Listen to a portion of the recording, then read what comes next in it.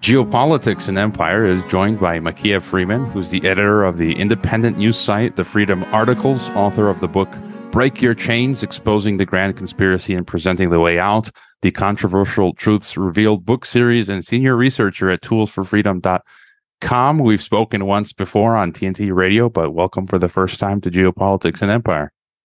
Yeah, good morning, Hiroe. Thanks for having me. I've got a copy of your book. I've been reading it. It's really good. It's lengthy, but it really covers the waterfront, and so I'd recommend it for people to check it out. And before getting into some of the topics, I gave your brief bio. Is there anything else you'd like to add about yourself? So I've been researching the worldwide conspiracy full time for probably about at least 16 years now, I'd say. But it's hard to say exactly when it started, but I'm just very curious, and I love going down rabbit holes and finding out what's really going on. I don't like being lied to. So when I started learning about this stuff, it just took me into all these areas. And so my book is really just an attempt to cover all the different areas of the conspiracy, because they all connect together, in my opinion, whether it's genetically modified food or censorship or the climate change thing or the COVID scandemic or multipolarity or secret black military operations. It's actually all one force at the center that's coordinating all of this, and it's leading us into trying to push us into a worldwide dictatorial fascist one world government. And so that's what I'm trying to warn people about, and also present the solutions of what we can do to stop it. Yeah, I mean, you fleshed that out, and just like yourself, probably around the same time, I've been looking at this stuff for 15, 20 years, and coming to similar conclusions. And I like how I think it was you that said you don't like to call them elites. I'd rather we can call them the degenerates that rule us, but just to start to get your overarching big picture view. So obviously there is a new world order. There's this degenerate elite class that my focus has always been world government, because I think everything that's going on serves that purpose. They want, you can call it whatever you want: global governance, world government, world federalism, world states, many synonyms. So, where do we start when we talk about this? And this goes back, centuries, maybe even thousands of years, this project. So your thoughts on the New World Order? Yeah, so that phrase, the New World Order, comes directly from this ruling class. They've used it countless times. Hitler used it, George Bush used it, Gordon Brown used it, Tony Blair used it, Bill Clinton used it. You can find so many people that have used this phrase. It's in the back of the $1 bill, So they're basically trying to build this world where they have total control. It's really all about control and power, and things like the accumulation of money, which is also very important to them, is a means to get to this control. So people that have researched it have found that they can bring it all the way back to Babylon, or even before that. We're talking 4,000 to 6,000 years, when these basically bloodlines started ascending to the positions of power in society, key positions in politics and religion, and they moved around. They were in the Middle East, they moved to Rome, they were behind the Roman Empire, they moved to Britain behind the British Empire. Now, a lot of them are in Europe and North America and United States, but it's basically these bloodlines that want power above anything else. They're control freaks, and they're very intelligent. So they're using all these different methods to basically corral the rest of humanity into this new world that they're planning, where it's basically just a world of rulers and slaves, of masters and serfs. And like you said, there's so many synonyms for it, but at the end of the day, it's really about a very tiny amount of people controlling the rest of humanity, which is 8 billion strong, and doing it in a way where it's a completely scary way, where there's virtually no freedom. And different books and artists have warned about this, whether it's Aldous Huxley with Brave New World, whether it's George Orwell with 1984, or even movies that came from book series like The Hunger Games. We've had lots of different artists and authors warn us about what is coming and what this dystopia could look like. And it's coming into view now in our lifetime. And so that's what really is inspiring me and prompting me to chart all this and to offer the solutions and to speak out. Because if we don't, then we're not going to like what kind of world our children and grandchildren are going to inherit. Yeah, and I've likened it to the Middle Ages, medieval times, and now people, it's being, analysts, intellectuals are using the term neo feudalism. It's exactly as you said. It disappeared the middle class, so it's only serfs and plebes and the aristocracy. And just what you mentioned about this going back to ancient times, I would agree. James Lindsay, I'm a fan of his analysis. He's recently been giving speeches on all this woke stuff, the globalism, Marxism, and I like how he describes it. He calls it basically it's this Gnostic cult that created Marxism and all this other stuff, and that it's this Gnostic cult that he traces it back even to the Garden of even Eden, potentially. And so, yeah, a lot of people are coming to this same conclusion. You discussed in your book as well. Now it's becoming evident these degenerate elites, for lack of a better term, one of their driving philosophies is eugenics. They're Malthusian. We've seen it over the years, with the German Nazi regime, but that was financed and advised by the American eugenicists. I've had on the program Jewish historian Edwin Black, and he points that out. And a lot of people don't realize that the Carnegies and the Fords and the Rockefellers, the first gas chamber was in the U.S.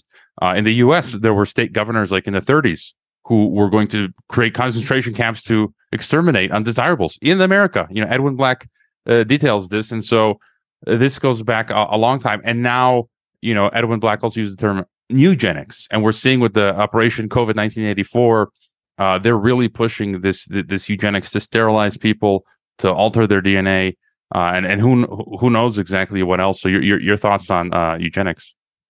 Yeah, it's a very important connection to make. And so people that are new to this may react with shock of like, what are you talking about? How could the green movement, the environmental movement possibly be related to eugenics?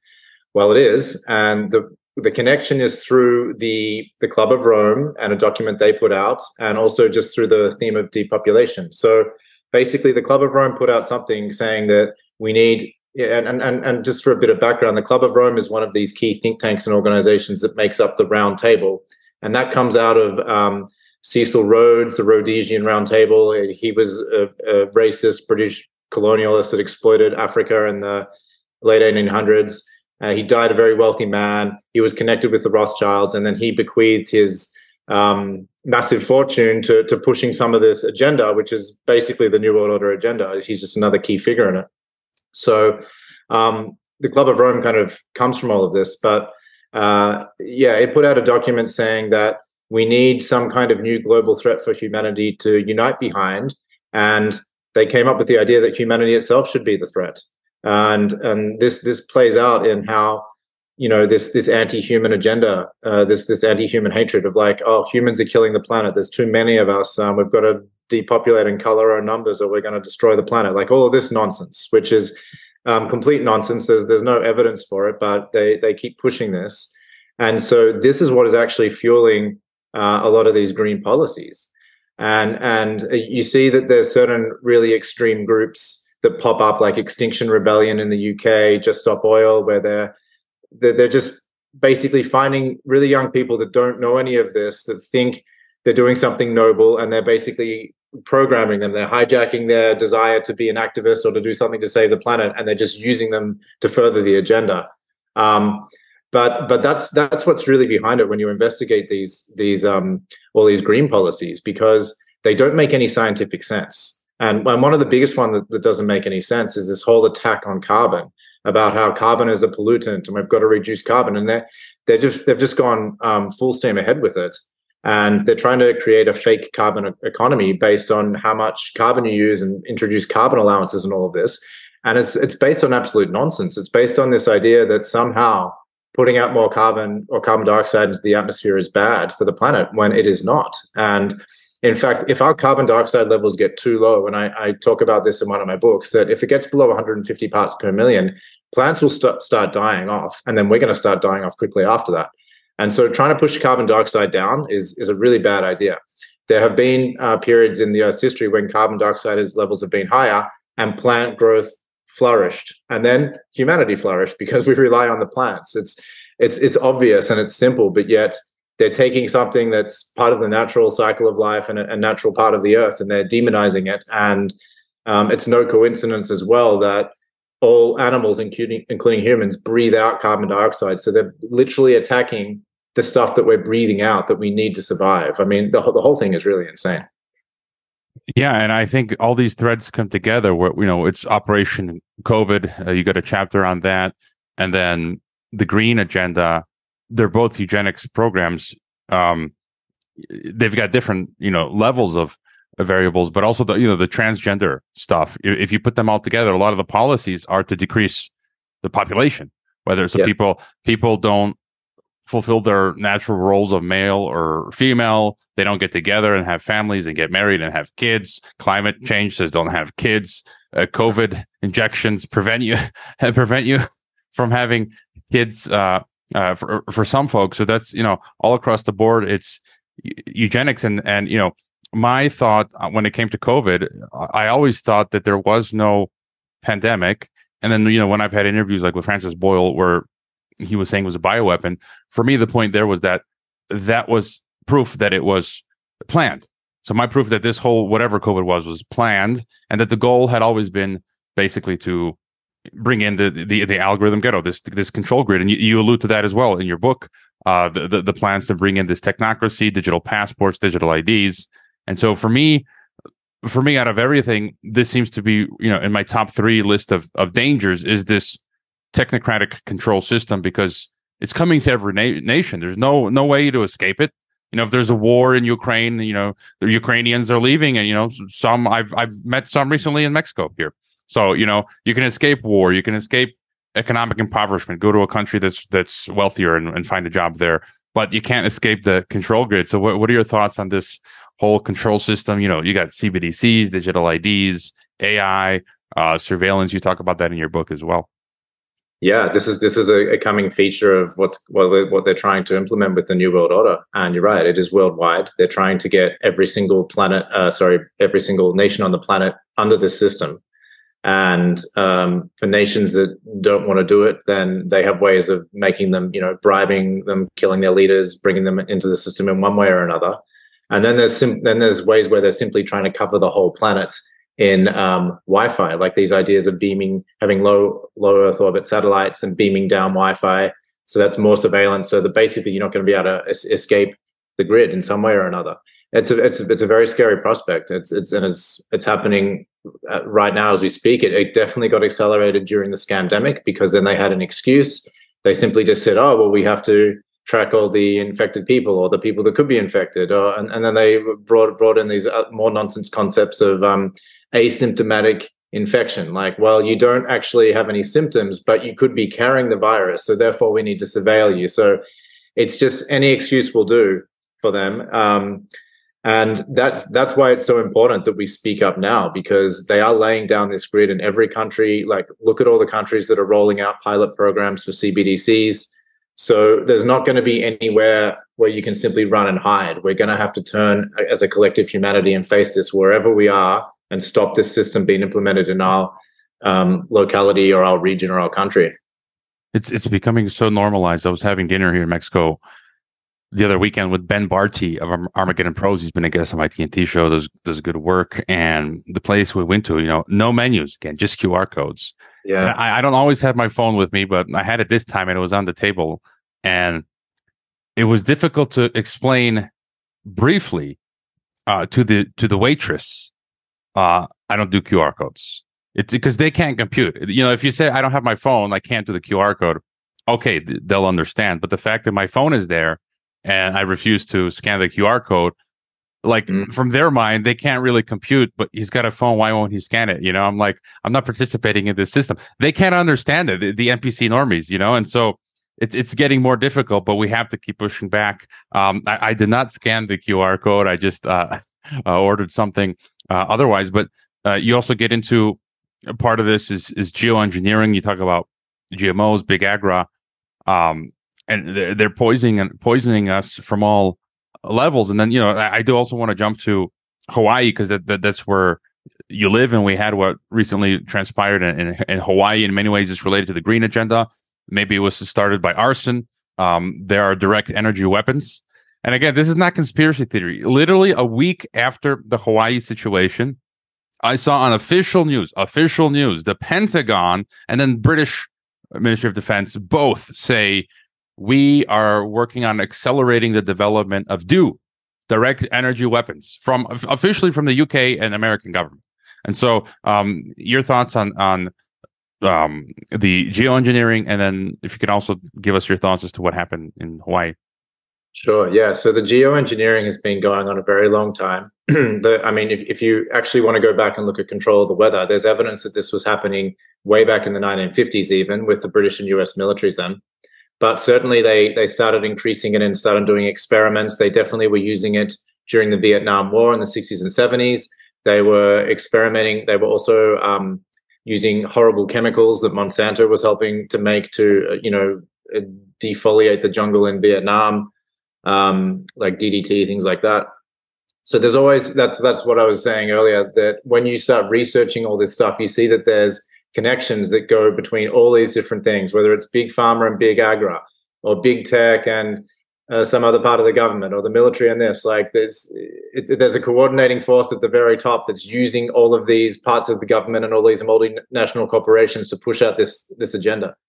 So yeah, geoengineering is it's ongoing. I don't know how much more attention has been brought to it in the last decade or two. I mean, I hope more people know about it. It's still crazy to me that there's people that deny it when we have all these government officials that have openly admitted it.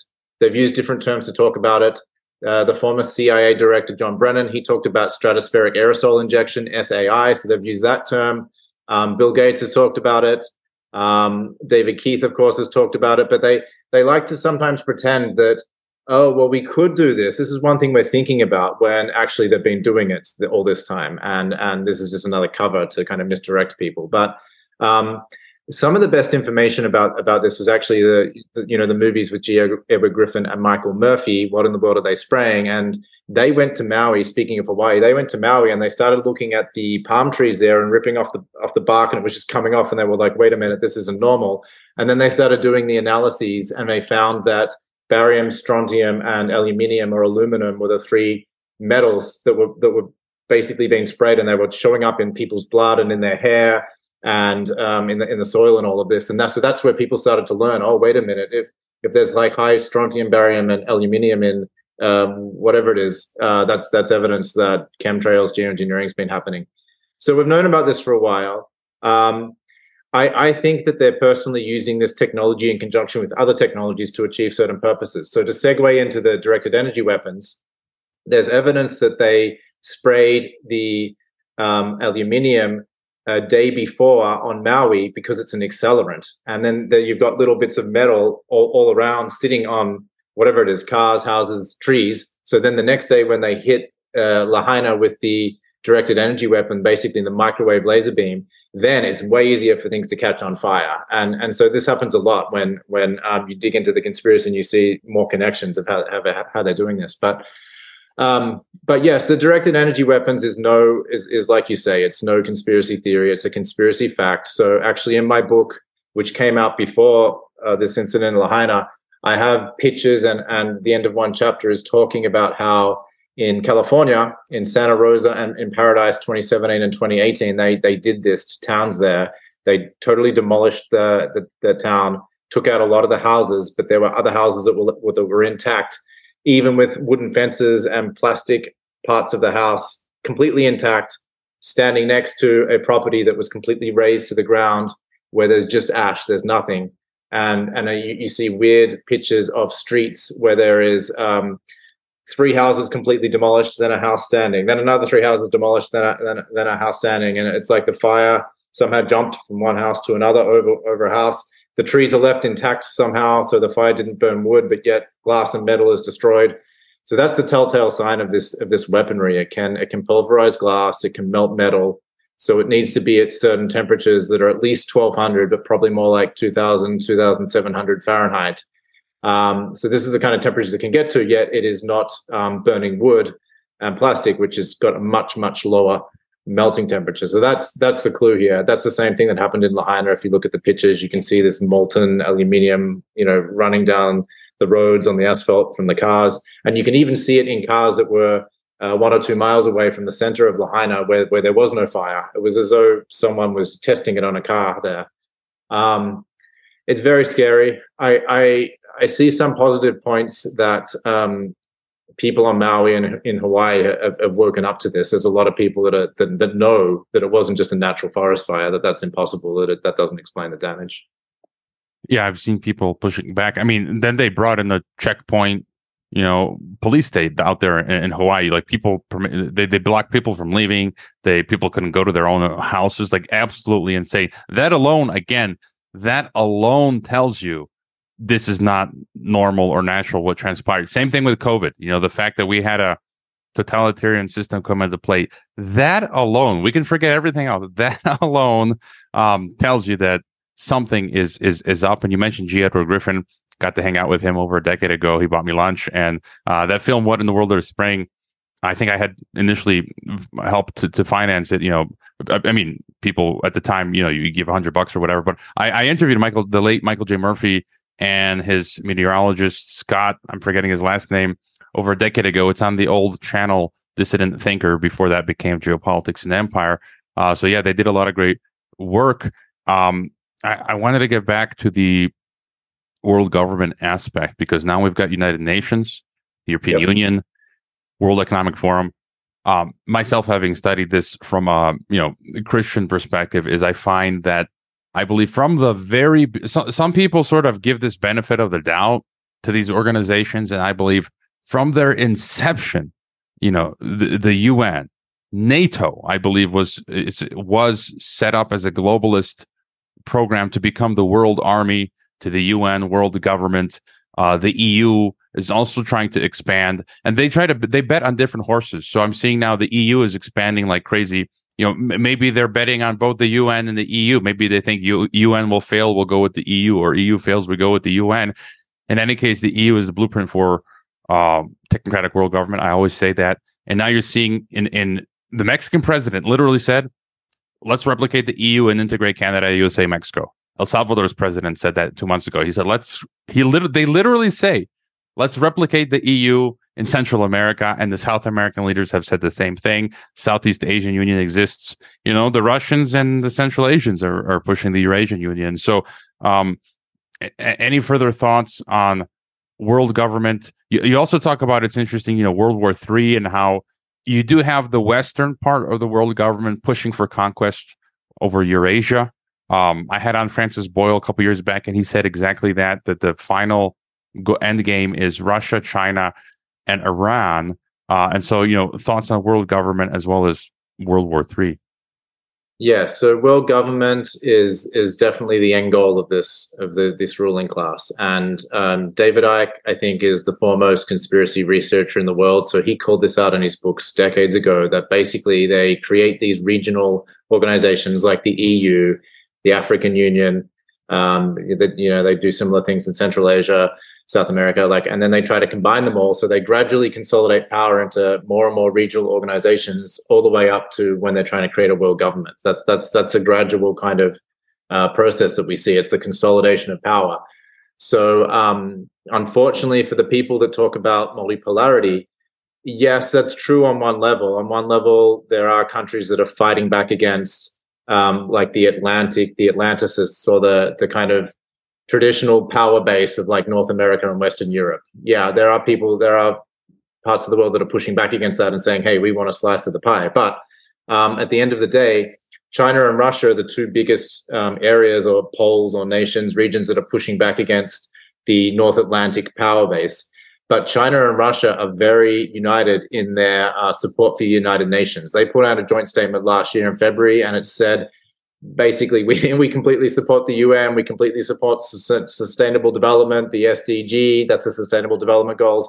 They just went on and on. They totally support all the climate change agenda policies that are happening. So there's no real alternative. Russia and China are not a real alternative to the Western-led New World Order. It's the same thing. They're using these different pieces on the chessboard, pushing them in different ways, and they will create conflict between them. There's no doubt. But the goal is always to unify them under a one world government. That's where it's headed. So I just want people to be aware of that as they look at what's happening. Because there are alliances that are forming, and yes, Russia, China, Iran are becoming closer and closer. They're going to be very connected militarily, economically, and they're going to be a real force. If a war does break out, like a military traditional kind of war between the US and all its allies and NATO, Russia, China, and Iran will be on the other side of it, and they'll be a formidable force. And I would say they would probably even win some kind of military war against the US and NATO. But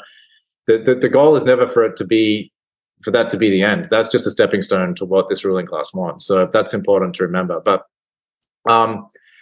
as far as World War III, I think these new terms that people have come out with fourth generational warfare and fifth generational warfare are important to understand. And that's the concept that war is no longer just about what is being done in the trenches.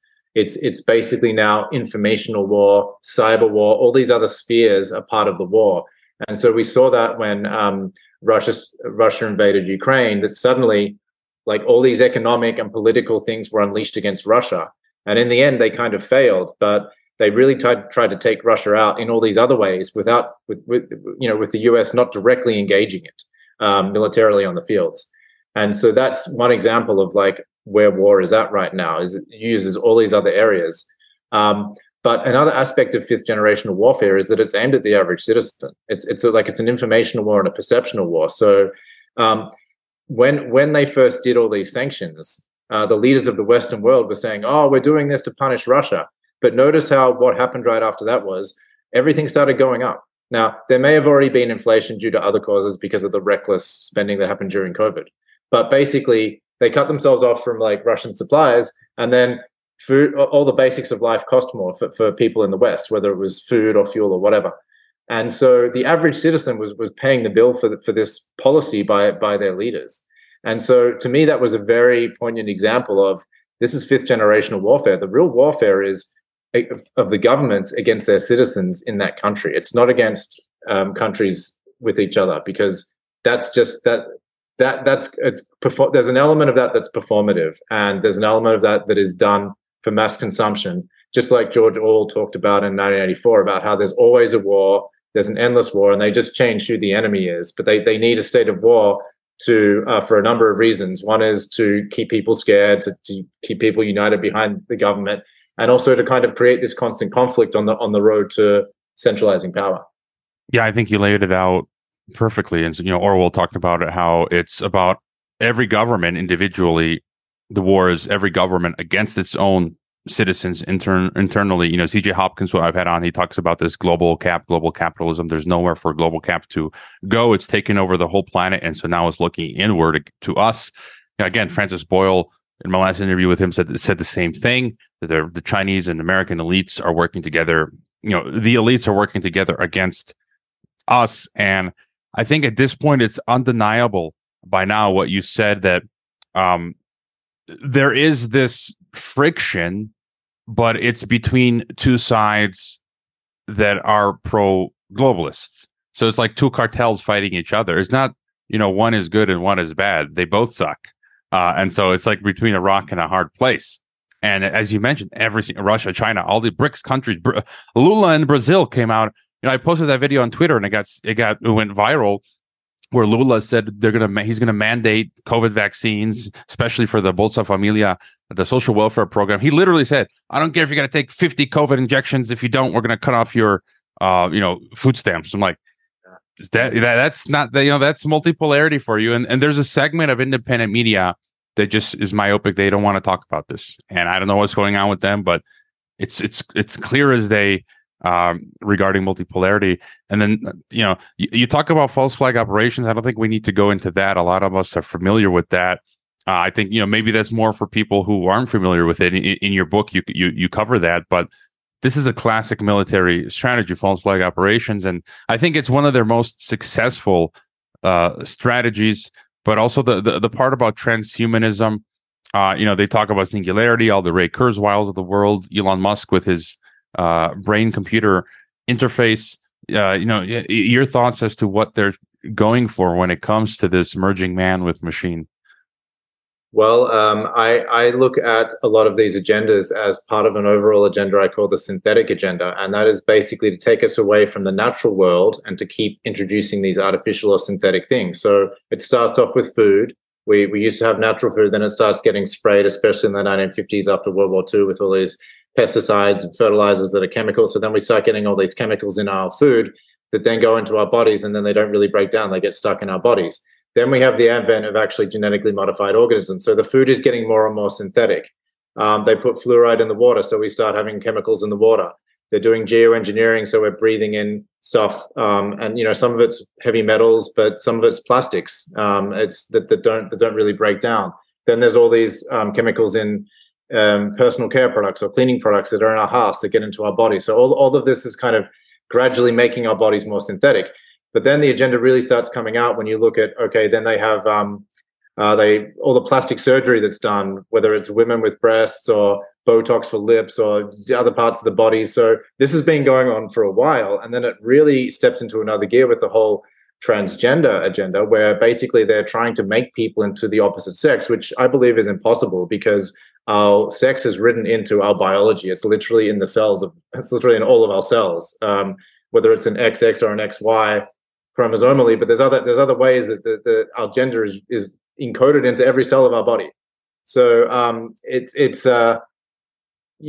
basically part of this making of the natural into the artificial. And then you can also see this with just the biopiracy that happens with big pharma, because that's their business model. Their business model is, we discover something in nature that cures some disease. Let's take that, let's isolate it to the point, or take it out of the plant where it comes from and basically change it enough to the point where we can get a patent on it. And then we own it. And then we can sell it back to the public in a little package for like 100 times the price. And no one else can touch our business. And we can do this for 25 or 50 years until it expires. But then they do it with something else. But meanwhile, the original one still exists, and it often actually works better because it's how nature intended it. There's other factors in like the plant that work well together with this particular chemical. So it's better you take the whole plant if you want the healing benefit, rather than just the isolated extract. But what they do is then they tell people, that's just quackery. That's just junk science. If you think this plant can heal you, so they steal it from nature, then they demonize the original source, and they try to sell it back to you. So there's so many aspects for me of this synthetic agenda. And so I see the culmination of it in actually trying to completely remove ourselves from our body. They're trying to, like in, say, the metaverse, they're trying to get us to put these headphones on and go completely into a digital world, into another world, removing ourselves from our body, our heart, our gut, getting us into the mind, and then somewhere else. And I think it's a denial of our humanity and our biology. It's very dangerous. And I think ultimately this idea that we can somehow capture our consciousness and like be immortal or whatever, I think it's completely misguided. And again, I think it's a ripoff of the natural state of things, because I know you're religious, and I know there's probably going to be a lot of different opinions with your audience on this. My personal opinion is that we are souls or spirits that are just on a human journey, and that the soul is infinite, and that we already are immortal. If you look at our soul, our body will come and go, but we already have this immortality in terms of our soul. And so to me, this whole attempt to kind of gain immortality and whatever, upload our consciousness to the cloud, is just a futile attempt to deny the fact that our body is one day going to die. Yeah, that agrees with the Christian worldview as well, that we are immortal. The question just becomes, after you die, where will you end up and spend eternity? But I think what you said, they're also trying to do, some people have said they're trying to genetically modify humans, so then, we'll lose our rights, because then we'll be owned by, with the mRNA injections and all this stuff. I see that as plausible as well. And I agree with you. I don't think it's not possible to do what they're doing to capture the consciousness. I don't think there's no technology they can achieve. That's something like supernatural that they cannot, it's futile. It's a fool's errand. This Ray Kurzweil, who's like 70, 80 years old. I read that he takes like 200 plus supplements daily to extend his life for as long as possible until 2030, 2045, until the singularity happens. I don't think so. And so something you also touch on is the occult. This Satanism, this Gnosticism, and this world religion. Because again, as we're saying, if they want world control, they're going to have a world political system. You're going to have a world military alongside that, a world economic system. We see that coming into being with the global currency and then the interlinking of the CBDCs together. They need a common global culture and religion. And so we see them pushing all these religions to come together. I've actually visited the headquarters of Lucis Trust, formerly known as Lucifer Publishing Company. They got an office in New York, London, and Geneva. And I went to one of their meetings in Geneva in 2009. I still got the pamphlet somewhere in a box here with me. It talks about, and they openly say Lucifer is the Messiah. Lucifer is the Christ. He's the Maitreya. He's the Mahdi. To the Muslims, he's the Christ. To the Christians, they say that he's here already. And Lucis Trust is preparing for his return. And Lucis Trust is an official UN NGO, part of ECOSOC. And so, look, this is not conspiracy talk. I went to their freaking meeting.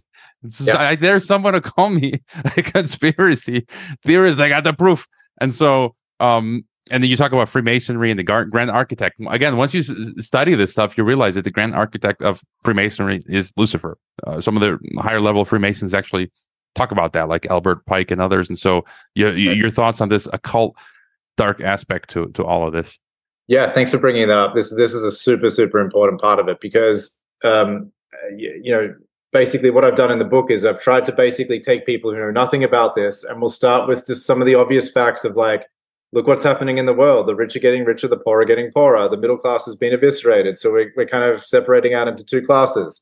Then I talk about the provable things, whether it's whistleblowers or activists who've released certain documents. And so then I kind of get into what we've already talked about, like multipolarity, World War III, climate change, like all this stuff is very in your face. It's observable. It's not that hard to find out about. So, but what really interests me is just kind of going around the circle, but kind of going deeper and deeper and deeper, because beyond all of this, yes, we do get down into what is really behind all of this stuff. And my research has led me to believe, and I believe the evidence is overwhelming, that it's a satanic cult that's really running all of this. And when you see people in positions of power around the world, they get into those positions through their rank in the satanic hierarchy. And so we have a number of amazing whistleblowers who've been through, some of them have been through absolute hell and survived, people that have been part of satanic ritual. And often it's women. They get brought up into these military families, or they get mind controlled and programmed from a young age. They're groomed, they're made to attend these satanic rituals. Some of them are even forced to participate in them and to become conduct them, to lead them. And they do that until their programming kind of breaks down, and then they manage to escape and they live to tell the story. And so there's a number of women like this. So there was Arizona Wilder, who came out in the late 1990s, and David Icke did a video with her called Revelations of a Mother Goddess. I mean, she has incredible information to share. Kathy O'Brien is another one who deprogrammed. There's a woman in Germany called Chantal Fry. There was Bryce Taylor, who did a book called Thanks for the Memories. Her handler or programmer was Bob Hope, but also Henry Kissinger. There's Fiona Barnett in Australia.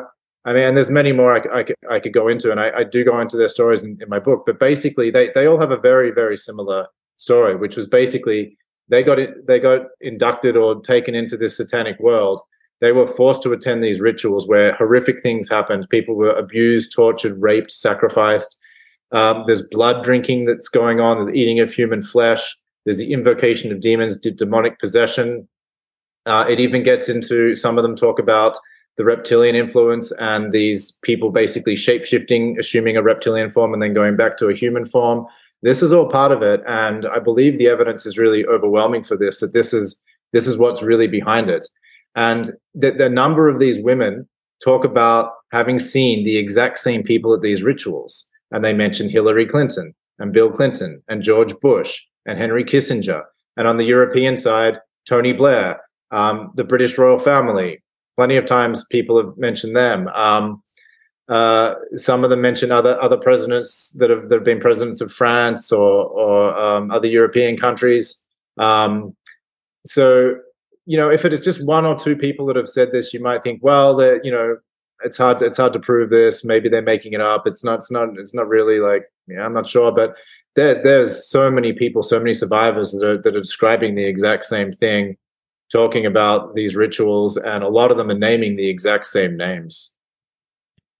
Yeah, I mean it's definitely there. When I was in Geneva, I was around a lot of elites. They were Freemasons. They were referencing, you know, H.G. Wells, all this elite stuff. And um, some of them, we'd go out, us students, to bars and do what students do.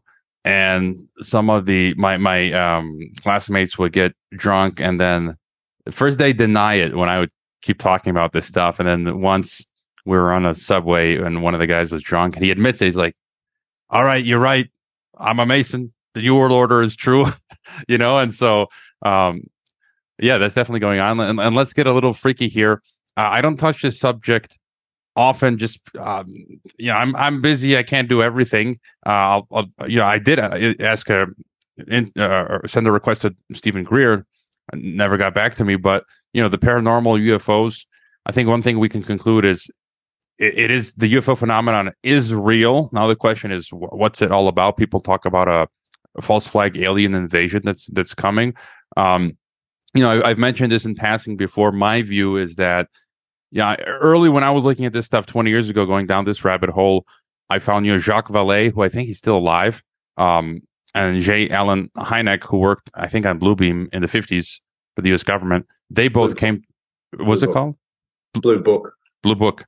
And they both came to the conclusion that the UFO phenomenon was not extraterrestrial, but extra or interdimensional, extra dimensional, and that gels with my Christian worldview. But I'm happy to hear just what your take is on the whole UFO thing. And then it seems like the powers that be are somehow going to want to utilize it to complete construction of the world government. So what's your take on everything to do with UFOs and aliens? Yeah, it's a big topic. I just go where the evidence goes, where the evidence leads me. And so that's why I'm not afraid of talking about Satanism and the satanic cult, because I believe that really is at the center of this. And it's important people understand that connection. And it's the same with extraterrestrials and UFOs. This is also a really important part of the New World Order to understand.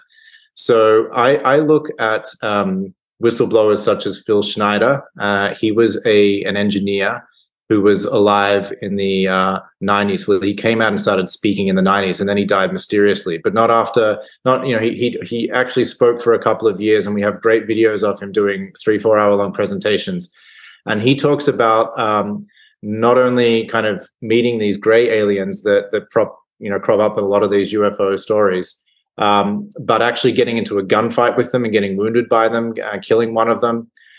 He talks about how they are basically everywhere in the deep underground military bases in the US, and how they've already made contact with the government, and the government is hiding that from the people, and they have secret agreements and deals. And there are theories as to what those deals are. Some people say that the deal the government made, and a lot of people point towards Eisenhower as having been the one that started this, making deals with them where we would get some of their technology in exchange for basically letting them experiment upon a segment of the human population. And, the story goes that Eisenhower made this deal, but then the aliens immediately broke the deal, and they abducted more people than they were meant to, or they didn't return the humans that they abducted or whatever. But clearly there was kind of trust broken with this. So, yeah, I mean, that crops up a lot in these stories. It's also another fascinating aspect behind the JFK assassination, because I've looked into that deeply. And yes, there were a lot of groups that wanted to kill JFK. There's no doubt about that. He really pushed back in a lot of ways. But to me, based on the current evidence I've seen, the most compelling reason I think that they had to kill JFK was that he was going to tell the people, the American public, about the existence of these deals that they already have with aliens, or the fact that the aliens were real, the UFOs were real. And the ruling class just could not tolerate that, and so they got rid of him before he had a chance to do that. I think there's really good evidence of that. But basically, my opinion, having looked at the evidence and having looked at all the testimonies of the existing alien abductees and contactees, are that the aliens already have kind of come here. They're already interacted with us, and that's been going on for a long time.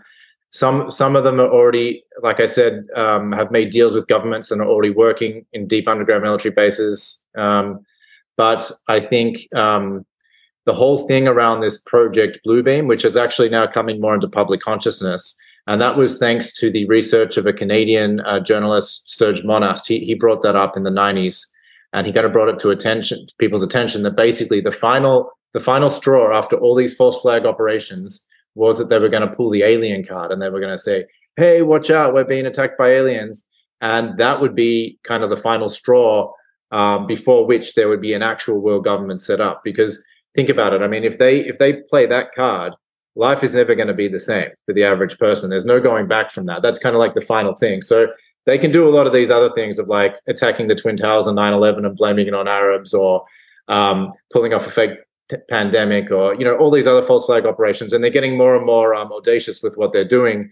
And there's talk that there may be like a fake cyber attack, there may be a fake asteroid attack, but yeah, the alien one would probably be the last one, because that would totally scare people. I mean, absolutely terrify a lot of people.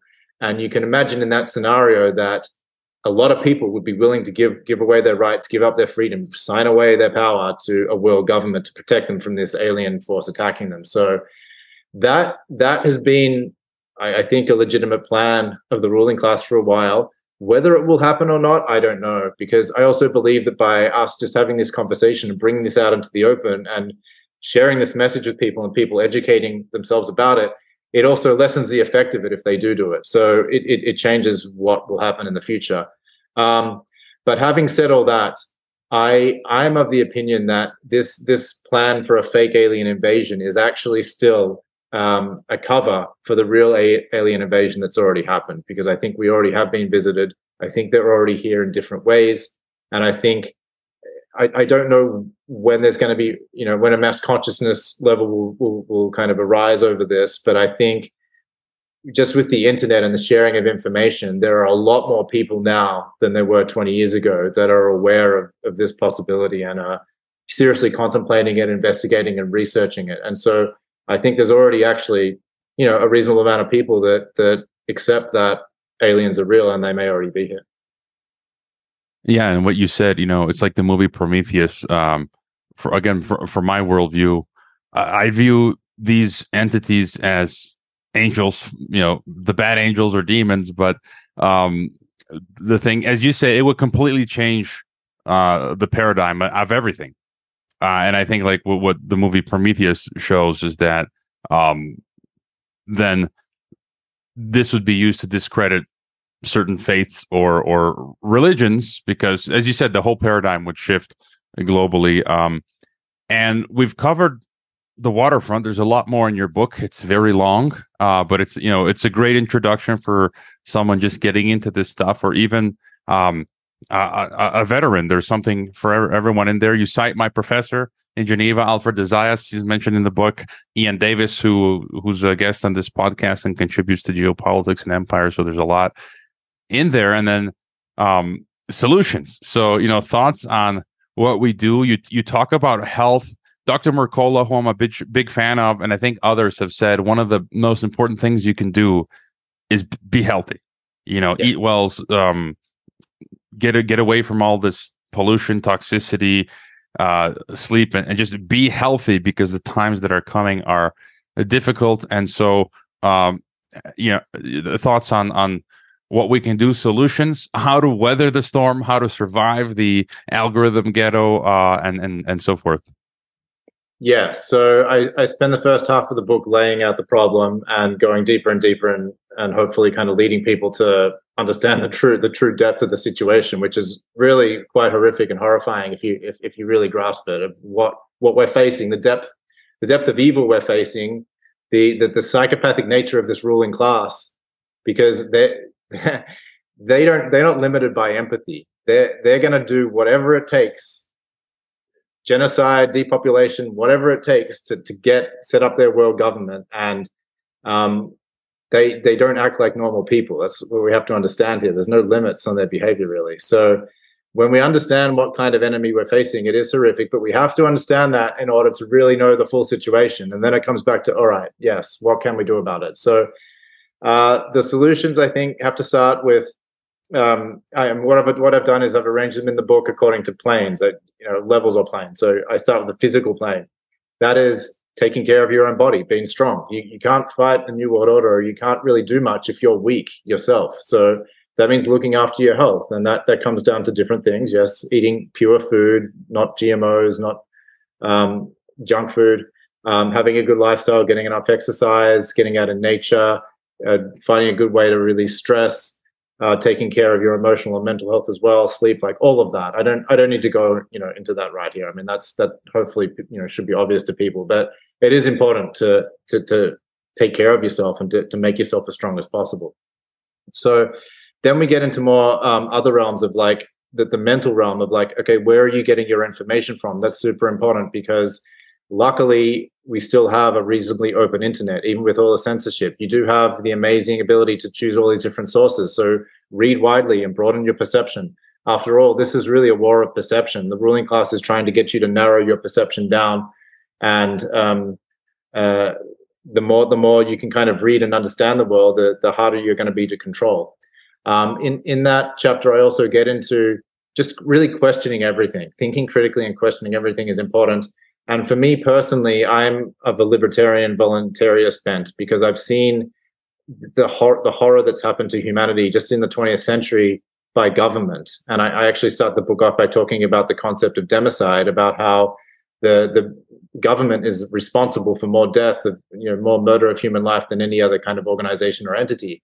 And so I really want people to think about, what kind of world do we want to live in? Do we need government even at all? And if so, what kind of government? But for me, I really like the work of Larkin Rose, who's a very well-known libertarian or voluntarist, and he talks about how this belief in authority is one of the big problems. Because if you look at how most of the evil is being carried out, say just in the last 100 years, it's from people saying yes and following orders and obeying orders, rather than saying, no, I'm not going to do that.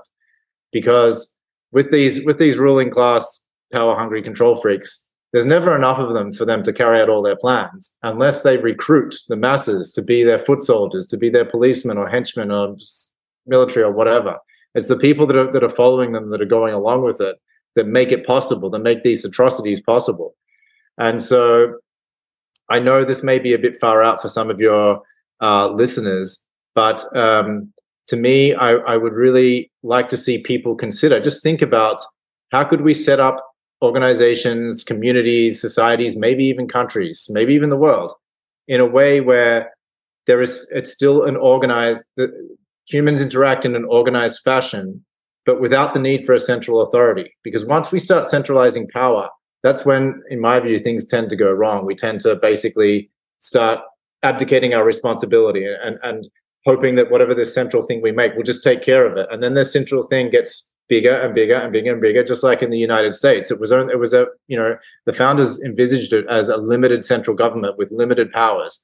Well, look what the United States has become. I mean, it's become the most imperial government in the history of the world. And yet it was set up explicitly to be a limited government where the states would actually have more power than the federal government. Well, unfortunately, it didn't really work out like that.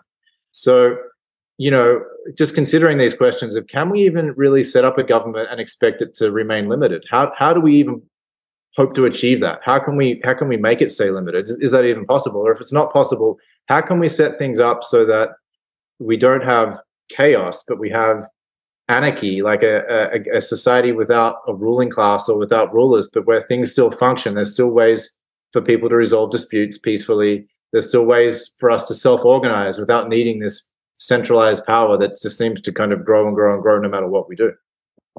Yeah, speaking of Larkin Rose, he wrote the script for the movie Jones Plantation, which I happily purchased and viewed. Fantastic movie starring a legal man who I had on this podcast a couple of years back, and I've had him on TNT Radio recently to discuss his role in the film. And I'm having the director of Larkin's Jones Plantation on TNT Radio next week, Andrew Treglia, I believe is his last name, who also stars in the movie. So beautiful. I I love the concept of that film, and I love the film. It was brilliantly done. I just watched it a few weeks ago myself. So yeah, that's great. I didn't know that you had that. That's wonderful. But yeah, so I do talk a bit about Larkin's work in my book and about how we really need to be questioning these inner beliefs, because we are creating the world through our beliefs and also through our unresolved emotional trauma. So this is what I get into in some of the deeper solutions. Just like the first half of my book covers like the more obvious problems, and it gets deeper and deeper into what the real problems are. Same with the solutions. And so I want to encourage people, after we've gotten through the more obvious solutions, to kind of dig a little bit deeper and realize we are responsible for creating the world that we live in on a number of different ways, but also through what we're projecting out into the world. So if we have these unresolved wounds, like father or mother wounds, and we're expecting the government to be kind of like our mother, like a nanny state, or we expect the government to be like a dictatorial, brutal father because that's what we grew up with. This is what we feed with our thoughts and our unconscious kind of beliefs, and then this projects onto a government and creates it. And so we have to take a look at this and see what inner work and spiritual work we can do to clear up our own attitudes, beliefs, unresolved pain, trauma, etc., so that we're not projecting it out into the world and kind of unconsciously creating what we don't want to create. Yeah, and it's interesting you mentioned libertarian. Your interview follows my most recent interview with Dr. Ron Paul, and so that's very cool. And Eddie, we've covered a lot. Your book is massive. You've been on my TNT show as well. Hopefully, you join me there again. Any final thought? And of course, your links are in the description. But where would you recommend people best follow your work? So my main website is thefreedomarticles.com. That's where I post my videos these days. I also have a Rumble and an Odyssey channel. You can catch my videos there. Yes, I would love it if people go out and purchase the book. I just poured 7 years of my life into it. Break Your Chains, Exposing the Grand Conspiracy and Presenting the Way Out. It's available as an ebook or a paperback. And I believe it's got a very important message for humanity. I've laid it out with tons of evidence and research so that people that are skeptical can understand, what the evidence and information is, laying out the problems and then presenting the solutions for people. All right, Makia Freeman, thank you for being on Geopolitics and Empire. Yeah, really appreciate it. Thank you. I hope you enjoyed this Geopolitics and Empire podcast. The website is geopoliticsandempire.com, and I encourage you to sign up for the free email list that goes out with each podcast and every weekend with a collection of news headlines. The newsletter and website are our last lines of defense. We're being censored and deplatformed. It's nearly impossible to find Geopolitics and Empire on the Google search engine. We've been blacklisted. YouTube frequently takes down our videos with strikes. Facebook restricts our page. Reddit and Twitter take down posts. And after the Associated Press mentioned Geopolitics and Empire in a 2021 article co-written with NATO, our Patreon account was terminated. Vimeo also terminated our Pro account. The best free way to help Geopolitics and Empire is to leave a review on Apple Podcasts or elsewhere and subscribe to all of our media channels. You can find the video broadcast now on 5 platforms: Odyssey, Rockfin, Rumble, BitChute, and Brighteon. You can find the audio broadcast on the podcast ecosystem: SoundCloud, Apple, Spotify, and so on. My current favorite social media channels are Twitter and Telegram, but you can also find us on Gab, MeWe, Minds, Float, VK, Instagram, Facebook, and LinkedIn. Finally, Geopolitics and Empire is in dire need of funding to continue. You can leave a donation, purchase a consultation with the host, or become a member to receive additional benefits. We also produce a weekly broadcast called Dissident Thinker for members and Rockfin subscribers only. We will continue to fight the good fight come hell or high water. Thank you for listening.